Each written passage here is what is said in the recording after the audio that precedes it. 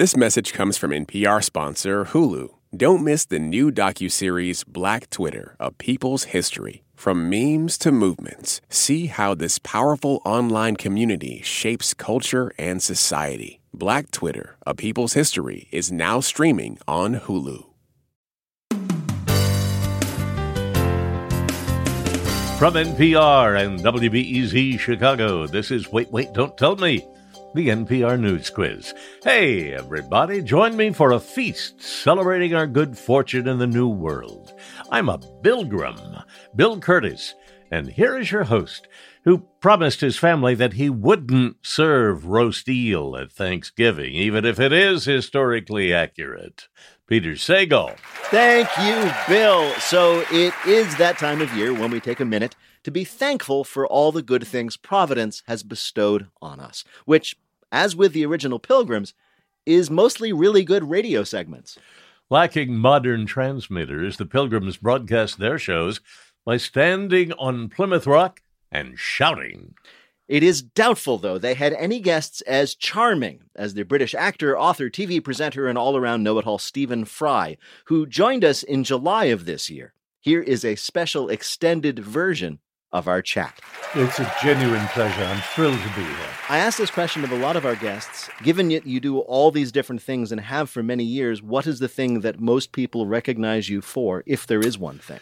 That's a really good question. I mean, I get stopped in the street in England by, these days, a lot of parents because I did the audiobooks of Harry Potter. And so there's a whole generation now who heard me reading those stories. In fact, a man yelled at me across the street when I was in London, "My children go to bed with you," which you don't really want broadcast in too loud a voice.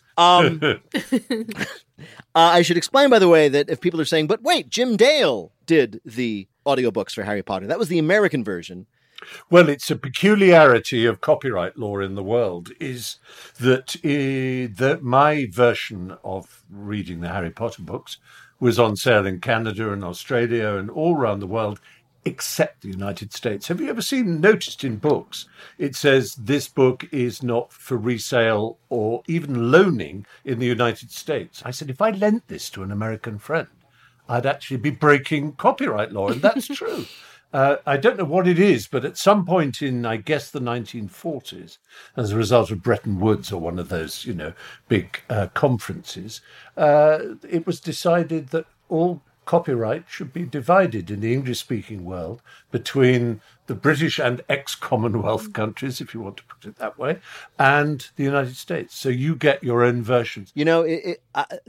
I would never dare to give a man of your achievements advice, but it is allowed to, when respond to a comment like, "Oh, you did the audiobooks in Britain," to just say, "Yeah, isn't that interesting?" Yes, that's true. It can be done. Are you saying I rather over-elaborated in my answer? I mean, it was just an interesting point. It's like, oh, maybe our listeners don't know that he did the books outside of America. We got Jim Dale. And the next thing we know, we're talking about Bretton Woods. Sir, you truly are a Renaissance man. That was amazing. A shattering bore is what No! The thing, I myself, of course, in addition to reading your books and seeing you in many films and TV shows, most recently It's a Sin, which is amazing. Everybody needs to watch it. I am most impressed, of course, by the fact that for many, many years you were the host of a panel news quiz, or a panel quiz show, I should say, called QI. And that, of course, is the height of, well, I was about to say the entertainment, but really human achievement. QI was famous because the questions are very hard, right? Yes, you were not supposed or expected, at least, to know the answers because it was predicated on the idea that the world is full of monstrously deceptive and unlikely truths. I suppose you could say it's like an advanced form of trivia, but it takes trivia seriously, or at least seriously enough to chew and play with it. And after many years of doing that, you moved on to do interesting and rewarding things. How is that possible? Can you give me any hints? I see. You're looking for a way out. I'm just curious. No, I kid. One of the reasons I was very excited to have you on, in addition to my general enthusiasm and fandom for your works, is that we are, as far as I know, the only sort of panel quiz show in America, certainly on the radio. But in Britain, it's practically your national sport. There are so many of them. They're all so good. I mean, the news quiz, your show, never mind the bollocks. Why is this? Yeah. And how can we teach America to be as appreciative of this particular genre as you wise people are there? It's one of the great mysteries, it's hardly an important thing, it's only about television after all, but why is it that you are so good at late-night satire of the Jon Stewart or now Stephen Colbert and so on, that kind of thing, and we can't do it? Every 2 or 3 years we try and do a late-night weekly programme with a satirically minded, clever, fast-talking figure, and it's always embarrassing and duff. And I'm not saying that that's the same in America with quiz-type programs, but they have been tried every now and again in America, and usually they don't seem to take. They can be very well done. It's maybe an audience problem. I don't know what it is. It's good that we're different, though. You know, when you go down a high street, a main street, or a mall, anywhere in the world, they're identical, and everybody says what a shame. And so you celebrate places like, I don't know, Asheville, North Carolina, or whatever, where you get, oh, look, there isn't a Starbucks there, there isn't a McDonald's. Wow, this is such a rare thing. So let's celebrate the difference between the old country and the new country, and let's hope that we don't actually imitate each other, but allow ourselves to go on our own varying paths. That was a wonderful answer. I have forgotten what the question was. It was sententious horse, and you know it. You have done so many things, to my knowledge, all of them well. Is there anything that you are bad at? I am bad at dancing. Really? I can't dance. Don't make me, guilty feet have got no rhythm, etc., etc. But not only that, I hate dancing. Do you mean like social dancing? Like you're at a party and people are dancing and you're like, oh, I can't watch it. Yeah, and why are they doing that? Please, will they stop? Is the issue dancing or reverie? Reverie I'm happy with. Reverie is nice. No, it's the actual dancing. I stand there and I think, I don't know whether I move my hips round, or do I move my feet off the ground, or do I shuffle them? I literally have never been told how to do it. But do you ever do anything naturally? Like if you just hear music and by accident you like your head starts nodding or like your little foot starts tapping, does that ever happen, or you just freeze up? I air conduct. You air conduct? That's the closest I get. I air conduct. I on my own, I will get very excited. I love music. It's not that I don't like music. Yeah.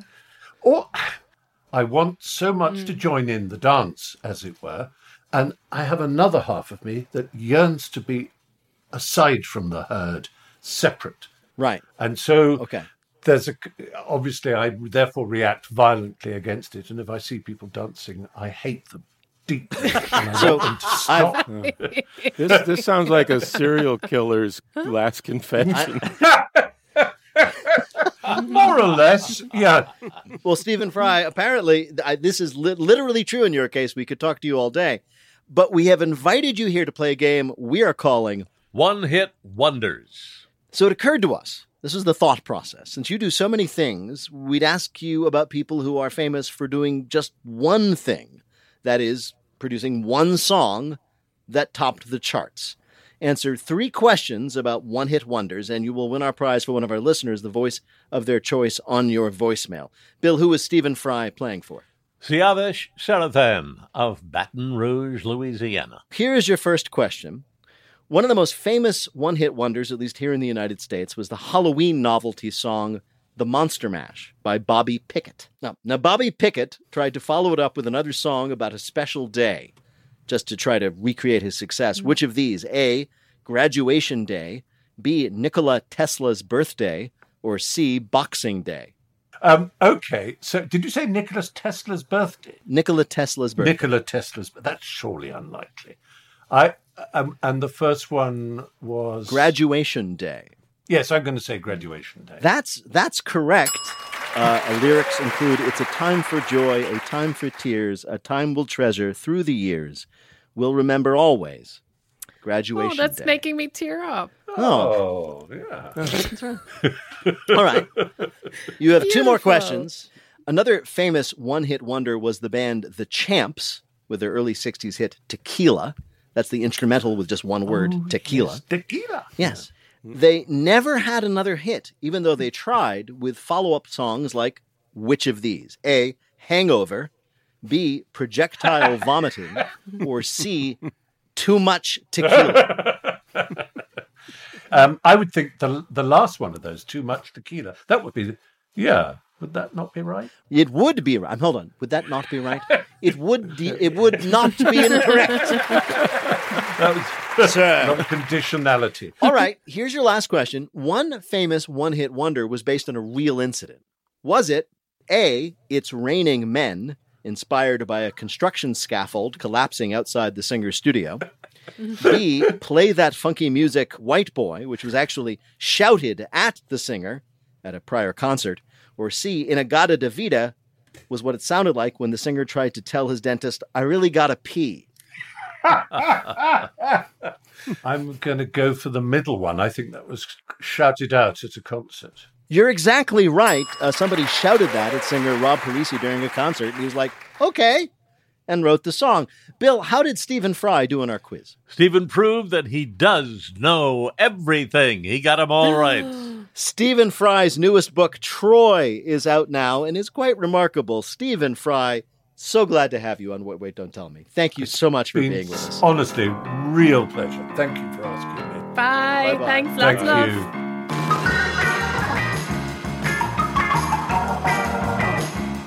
When we come back, some bits with our panel so good we had to wait until you really deserved to hear them. And Jennifer Finney Boylan talks dogs and the Kardashians, but not at the same time. That's when we come back with more of Wait, Don't Tell Me from NPR. Support for NPR and the following message comes from Front Door. We all have that endless home to-do list. Repair the leaky dishwasher, fix the fridge, get the faucet to stop dripping. Get it all done with Front Door, the one-stop home repair and maintenance app. With Front Door, you can video chat with home repair experts, diagnose the problem faster, and cross off that to-do list. Now, when your home needs fixing or maintenance, just open the Front Door. Download and get unlimited video chats with an expert for just $25 a year. Do you ever wish you could get your stories in 3 hours rather than 3 minutes? Or maybe you're sick of doom scrolling, getting your news in bits and pieces. That is where Embedded comes in. We bring you documentary series that will change the way you think about things. Find us wherever you get your podcasts.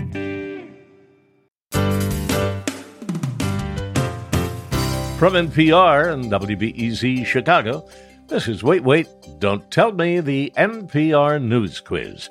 I'm Bill Curtis, and here is your host, who promises, yes, no eel this year, but wants you to know it really is a plentiful and sustainable source of protein. You should look into it. Peter Sagal.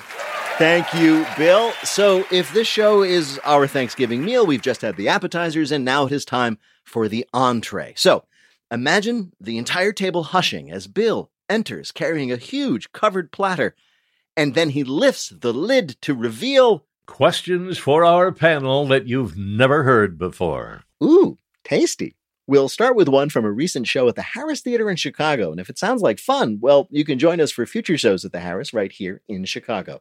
For tickets and information, go to waitwait.npr.org.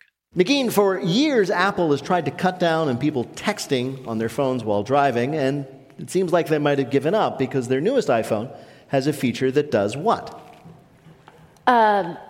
Their new phone, like berates you? That's just getting your parents. It tells an operator if you're sentient? Let me try to put it another way. They've just sort of accepted that people are going to crash their cars, so the phone will do what for you? The phone will call 911. Exactly. Okay. It will detect the crash and call 911. It's incredibly advanced, right? Because it's, How does it know? Well, I mean, Siri says, I see you're looking at me. I can tell we're going 80 miles an hour. I'm just going to dial 9 and the first one and wait. It's a shame because Apple users do get all the cool stuff first. When the EMTs arrive, they use the new rose gold jaws of life. It's very smart. To answer your question, this is what it does. It knows you're driving because it knows how fast you're moving. It has an accelerometer that'll tell it when there's been a crash, and it calls 911, and it gives the location using GPS. The only problem is that when the ambulance comes, it takes you to the Genius Bar, where they can fix you up, but only if you bought AppleCare. Wait, has it called 911 and you've just been parallel parking and it was just emotionally perilous? It's possible. Siri has a personality, and I imagine she's very sort of like judgy. She's like, It finally happened. Yep. I warned him. Hey, Siri. I can't stop bleeding.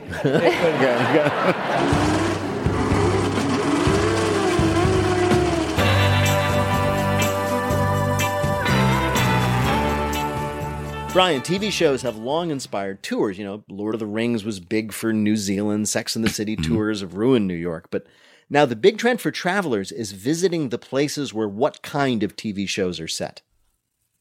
Realities TV shows? No, not reality TV shows. What do you mean? People actually want to go to F-Boy Island, do you mean? No. Yeah, I was like, what is that? That doesn't make sense. All right. I'm doing a week there next week. Murder mysteries? Yes, crime shows. Very good, Brian. Nice. The Wall Street Journal says people are flocking to the sites where gruesome TV crime shows are set. TV detectives should keep an eye out. Some of these people might be perpetrators returning to the scene of the crime. So the town featured in the Netflix show Bloodline in Florida is really big. The hotel from Twin Peaks offers a package for fans of the show. And the diner from the very last episode of The Sopranos might be on a tour or might not be. It's ambiguous. I totally get that. I love murder. I think I can kill someone. Could you murder someone, though, and not get caught? Yes. All right. That was too quick. She answered that way too fast. You figured this out. Do you want to walk us? Do you want to walk us through your technique here? No, because I haven't. I was going to say I haven't picked who I'm going to kill yet. You don't want to waste it on us. You're going to use it on an enemy someday. I've got a great plan. Now I just need someone to really piss me off. Although I could easily imagine the fictionalization of the murder you commit, where the detective finally listens to an old episode of Wait, Don't Tell Me, where you walk everybody through it. I know. Why is Bill writing this down?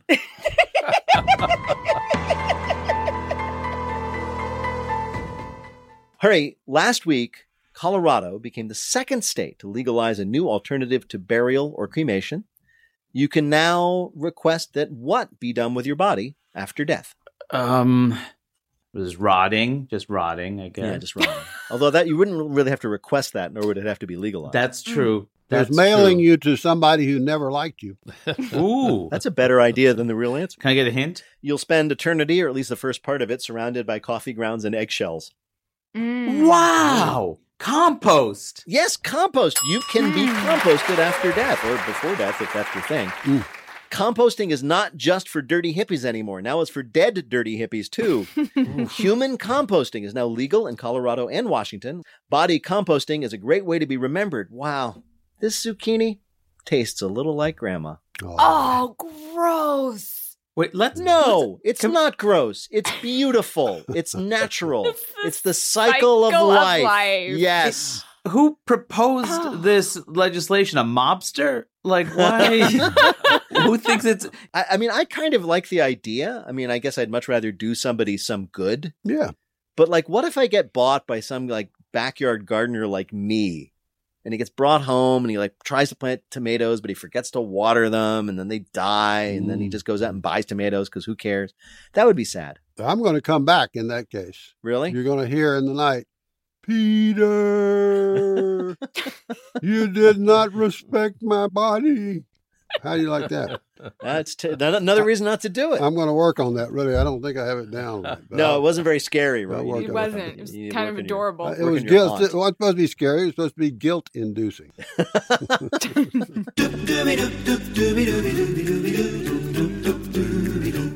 Jennifer Finney Boylan is a professor, novelist, author, trans activist, and New York Times columnist. And it won't surprise you to know that when she joined us in May, we ignored all that and just wanted to know about hanging out with the Kardashians. I think I'm actually Kardashian adjacent. Really?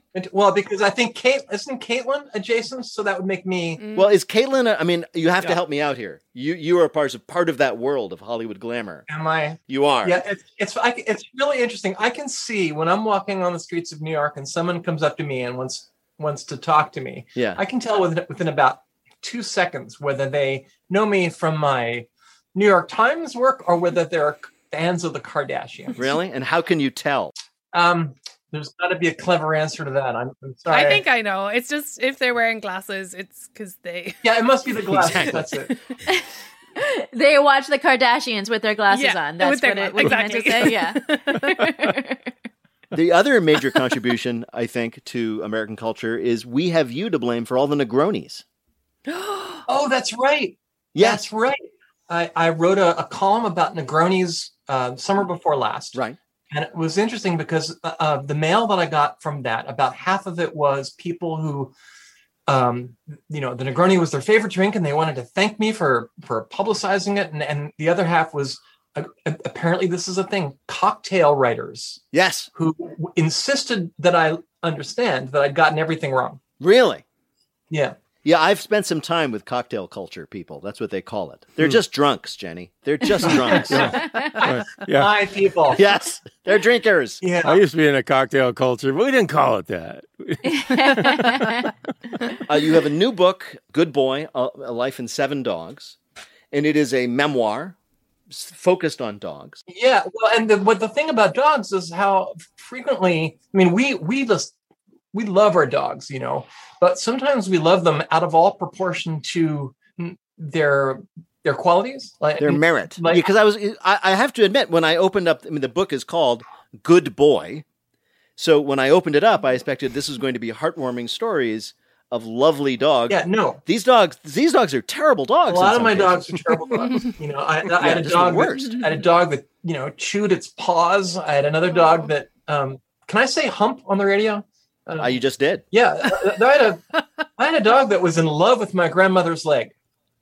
She used to say she didn't mind it either. She would say, he's got more spunk than your grandpa. Oh God. Have your first book, or at least your first memoir, I'm sorry, because you were a very established novelist before it, was, I believe, the first best-selling memoir by a trans person, certainly in the New York Times bestseller. That's correct. Yeah. Supposedly that's true. Did you feel that you had this obligation? This is almost 20 years ago now, to sort of to paraphrase Milton, to explain the ways of trans to men, if you know what I mean. Did you well, men in particular.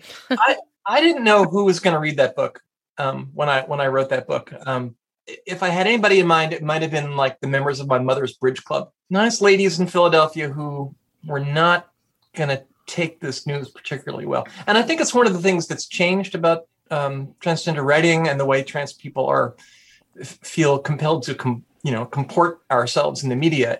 I'm really proud of that book. She's not there, but reading it now, 20 years later, I think I detect a far off aroma of apology in that book, or kind of a sense of, begging to be taken seriously and to be treated with compassion and love. But now I don't know that people feel compelled to do that. I think that we are who we are, and I don't think it's necessary to apologize to anybody. Right. Well, not to suck up too much, but one of the reasons it may not be necessary to apologize or explain is because of the success of your book.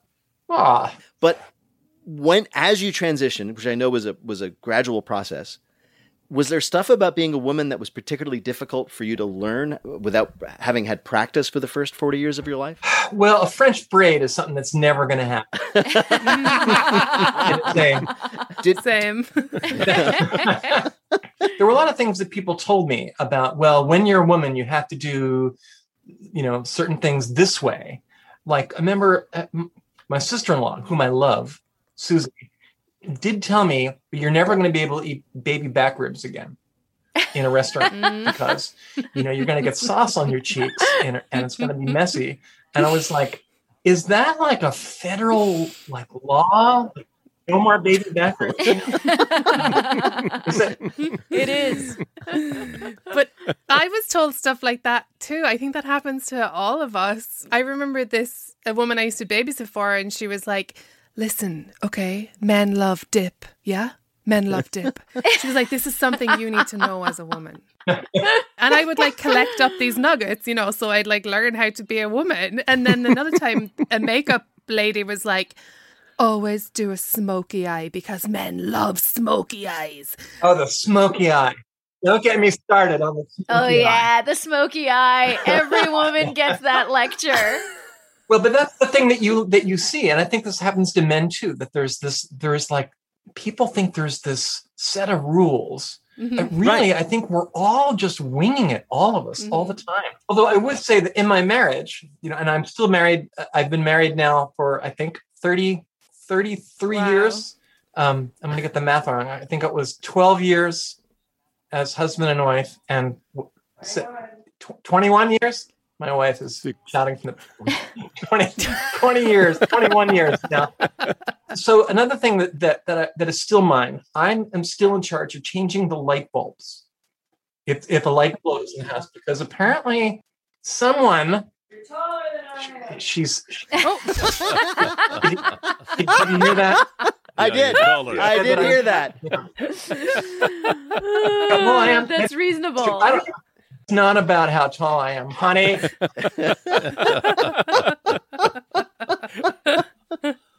Well, Jennifer Finney Boylan, it is an absolute joy to talk to you, but we have asked you here to play a game we're calling Try to put ketchup on this dog, and I will end you. So as we have been discussing, you have written a book about your beloved dog, so we thought we'd ask you about hot dogs. Perfect. Answer 2 out of 3 questions about hot dogs correctly. You'll win a prize for one of our listeners, the voice of anyone they might choose for their voicemail. Bill, who is Jenny Finney Boylan playing for?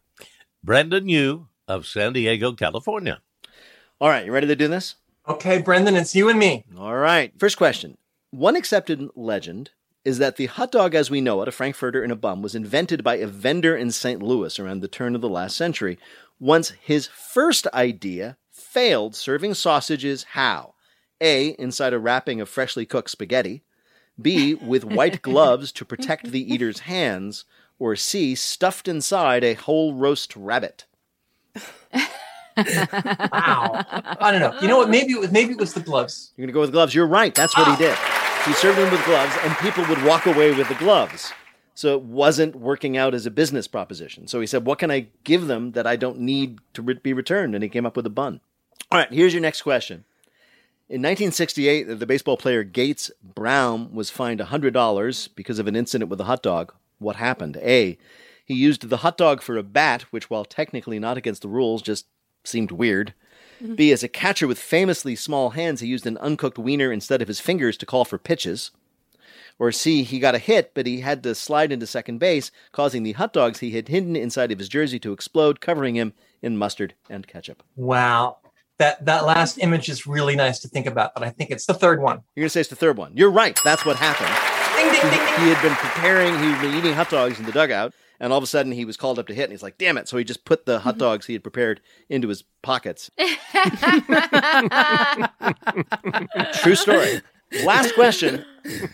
Nathan's Famous is one of the most popular hot dogs in the world, as I'm sure you know, but when they first opened, people were worried that their very cheap prices meant they were serving low-quality meat. How did Nathan Handwerker, the Nathan of Nathan's Famous, solve this problem? A, they converted their prices to Japanese yen and no one could figure out the price in dollars. B, they hired people to wear lab coats and stand around the building to make it look like doctors from the nearby hospital were ordering hot dogs. Or C, they introduced buy 2, get 1 Tuesdays where you would pay for 2 dogs but only get 1. The second choice sounds the most sensible. The doctors. That's exactly right. That's what they did. No, wait a minute. We do the bell around here. Jeez. Yes, but you are right. You are right. That's in fact the case, that they decided that if they make it look like doctors were eating the hot dogs, they had to be healthy. Bill, how did Jenny Boylan do on our show? Jenny, it's hard to do, but you got a perfect score. Oh, yay! Proud of you. Jennifer Finney Boylan is an author, activist, and columnist for the New York Times. Her new book, Good Boy, A Life in 7 Dogs, is out now. Jenny, what an absolute joy to talk to you. Thank you so much for being on Wait, Wait, Don't Tell Me. Thanks, Peter. Thanks, everybody. It was really fun. Thank you, Jenny. Thanks, Jenny. It was really fun. Go have a hot dog. Bye-bye. Bye.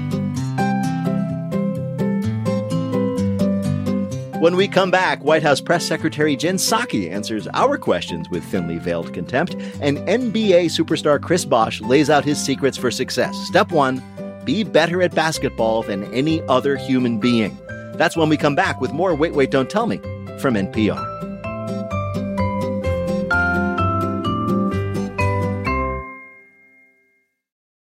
This message comes from Apple Card. You earn up to 3% daily cash on every purchase. That's 3% on products at Apple, 2% on all other Apple Card with Apple Pay purchases, and 1% on anything you buy with your titanium Apple Card or virtual card number. Visit apple.co/card calculator to see how much you can earn. Apple Card issued by Goldman Sachs Bank USA, Salt Lake City branch. Subject to credit approval. Terms apply. This message comes from NPR sponsor Viking, committed to exploring the world in comfort. Journey through the heart of Europe on an elegant Viking longship with thoughtful service, destination-focused dining, and cultural enrichment on board and on shore. And every Viking voyage is all-inclusive with no children and no casinos. Discover more at Viking.com. This message comes from NPR sponsor BritBox, streaming acclaimed original series you won't find anywhere else. With powerful performances from Jodie Whittaker, Tamara Lawrence, Bella Ramsey, Matthew McFadden, and more. Streaming at BritBox.com/NPR. Humans are kind of overrated. Over on Shortwave, a science podcast, we're only kind of kidding. We're bringing you the wondrous world of animal science to your daily life. From queer animal love stories to songbird memories, we're showing you how critter knowledge informs human science. Listen now to Shortwave, a podcast from NPR.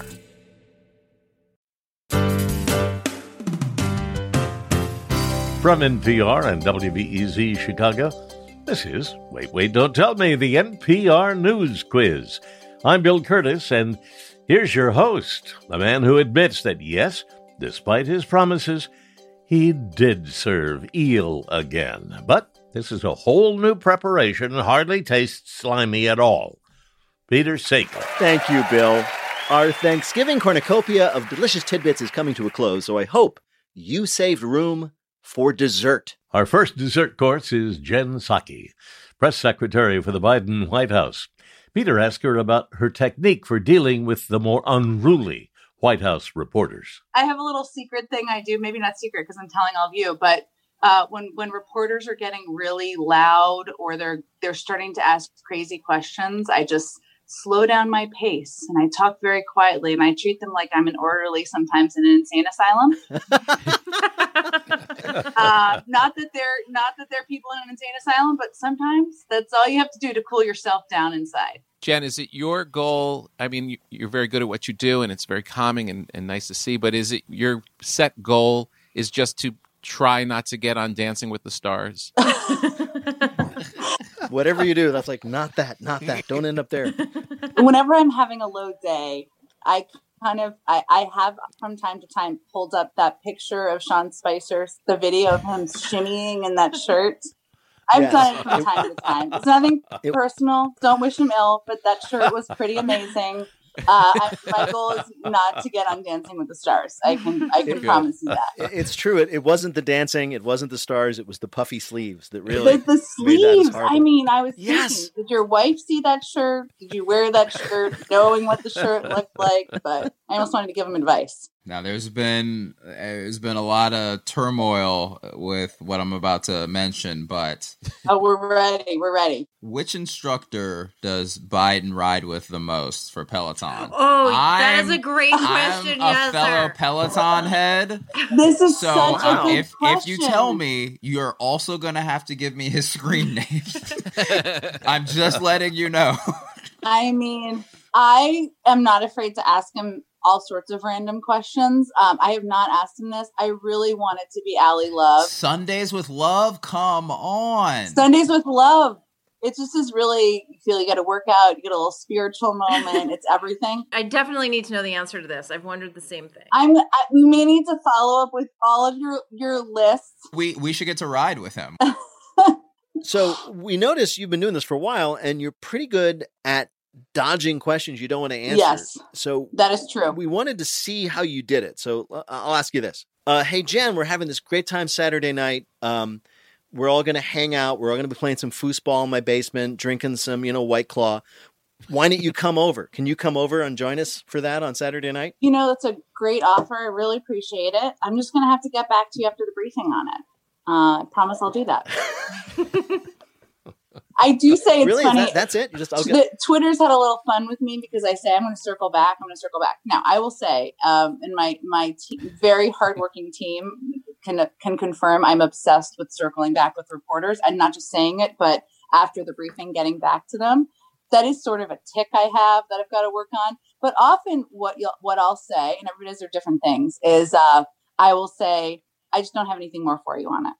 I just don't have anything more for you, which is true. And sometimes that's the truth. That's what you got to say. That's like a great way to get out of a relationship too. Just like, I don't have anything more for you. I don't have anything more for you. I'm sorry. Well, I'll talk to you tomorrow. Yeah, and I won't be circling back.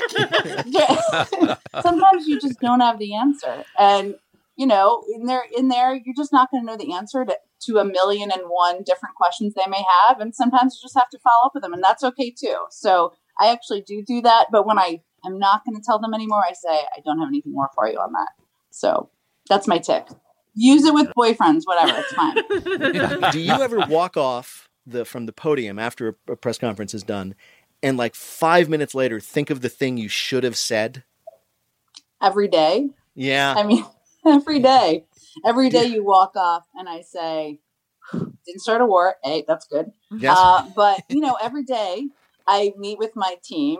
They're awesome. And I say, okay, what problems did I cause today? Right. What can I clean up today? And what should I say better tomorrow? And that's kind of what I go through. To President Biden's credit, I mean, he says, if you mess up, fess up. And if you don't have the answer, don't make it up. And I follow that. I have one last question before we get to the game. You have young children, right? I do. Yeah. How old exactly? 2.5 and 5.5. 2.5 and 5.5. Mm-hmm. And I guess the 2.5 is the 2.5, but does the 5.5-year-old know what you do for a living and understands why you have to be at work so much? Yeah. Well, my husband has worked on the Hill for a long time, and we had this book, and it had the Capitol, and this was maybe 2 years ago. And she would say, Daddy works there. And then she'd say, what do you do again, Mom? I was working in a think tank. It was less exciting to her.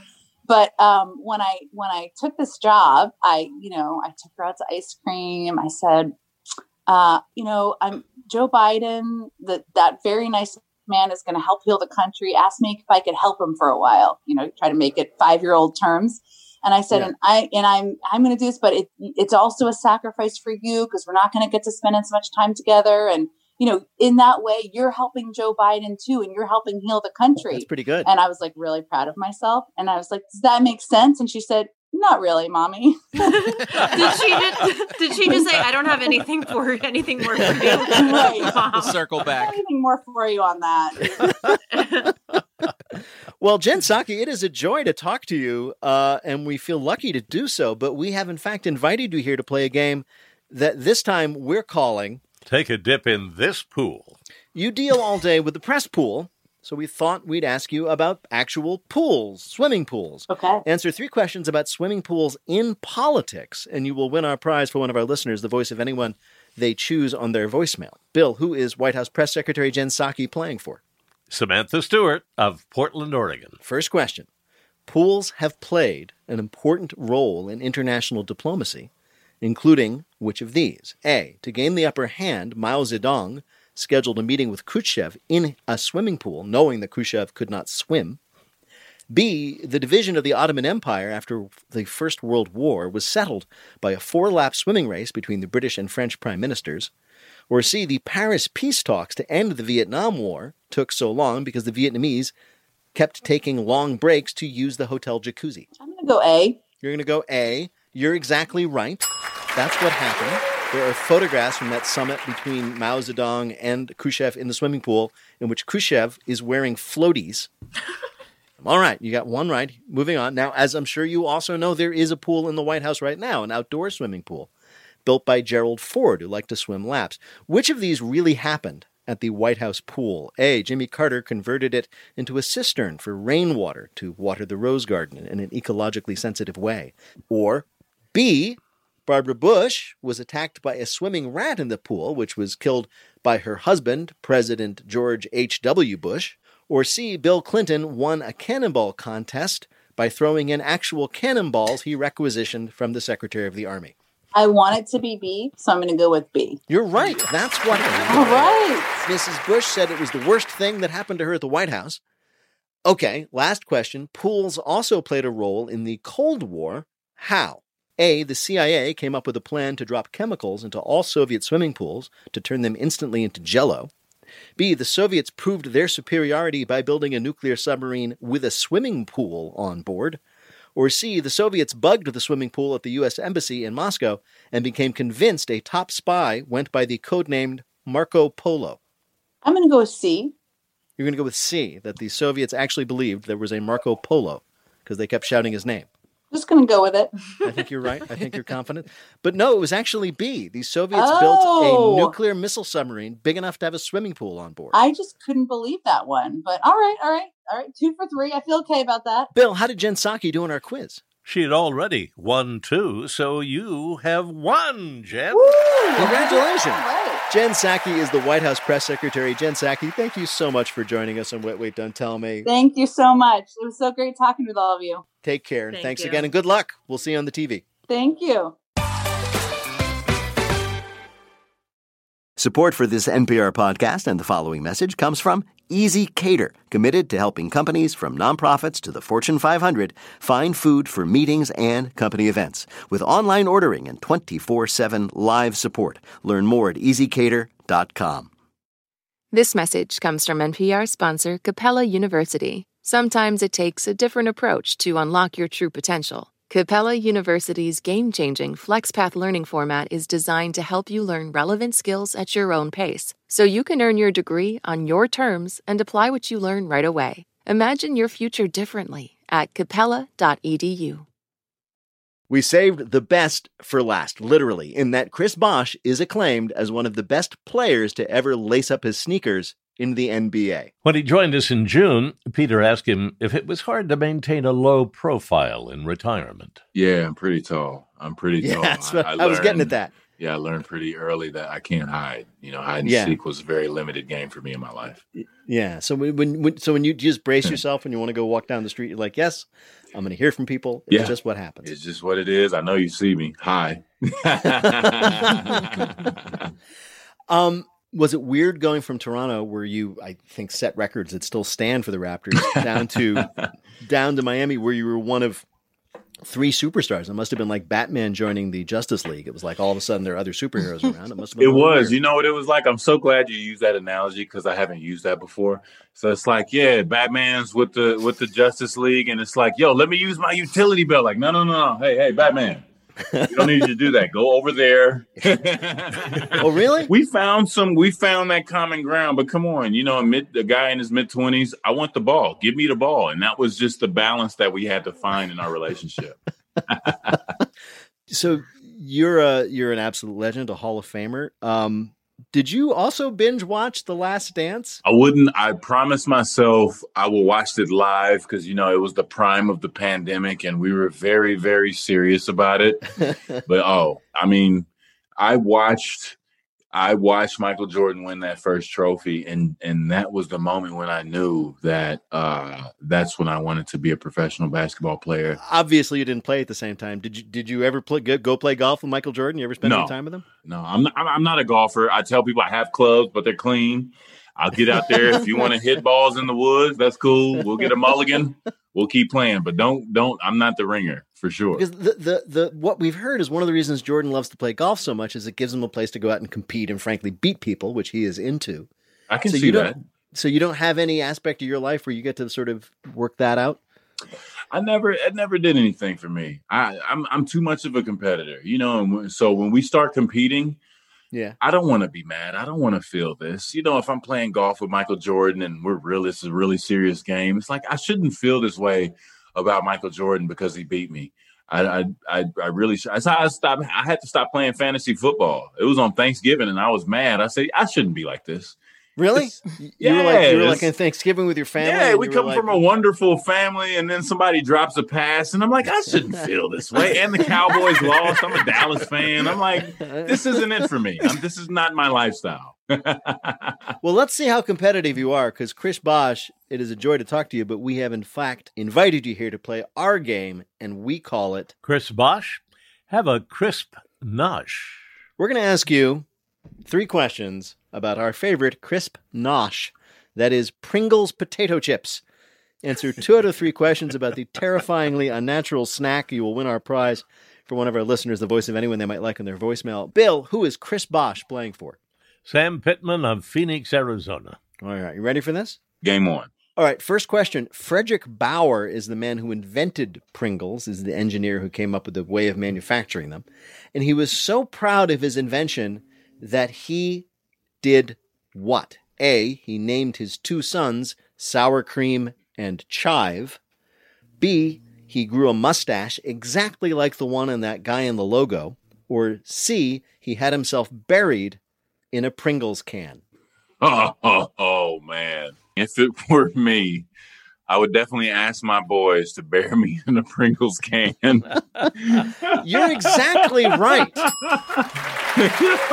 And the level of the emotional insight you showed was very impressive. That's exactly right. That's what he asked for. That's a good one. He was cremated and his ashes interred in a Pringles can, a real one that his sons went out and bought at a Walgreens.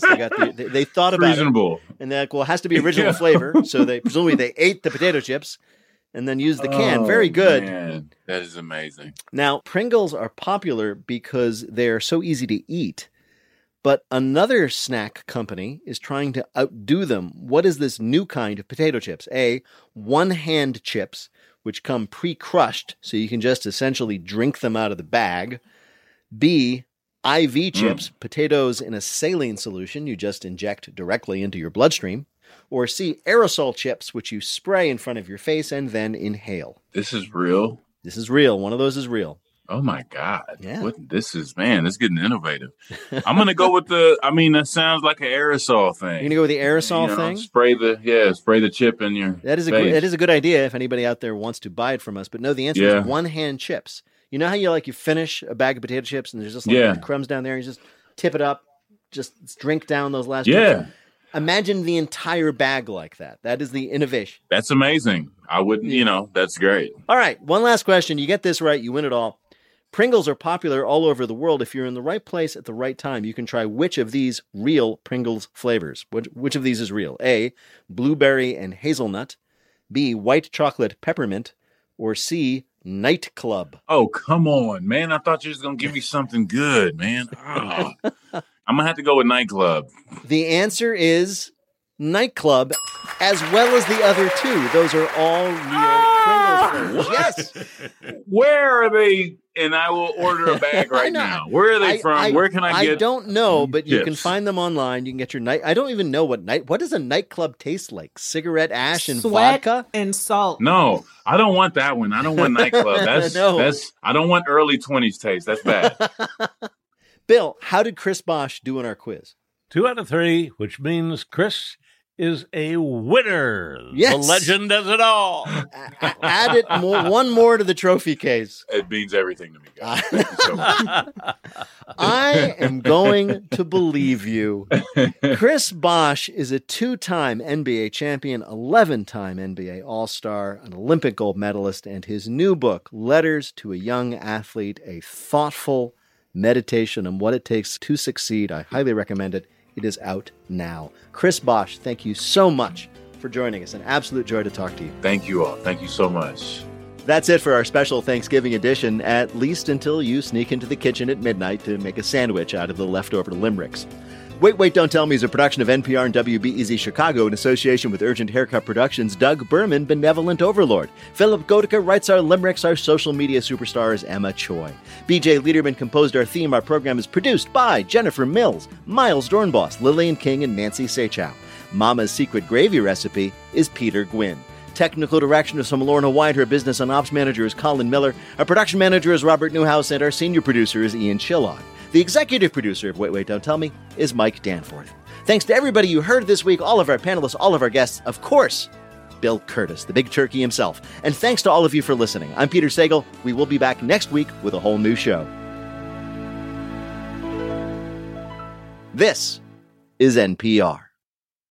This message comes from NPR sponsor Viking, committed to exploring the world in comfort. Journey through the heart of Europe on an elegant Viking longship with thoughtful service, destination-focused dining, and cultural enrichment on board and on shore. And every Viking voyage is all-inclusive with no children and no casinos. Discover more at Viking.com.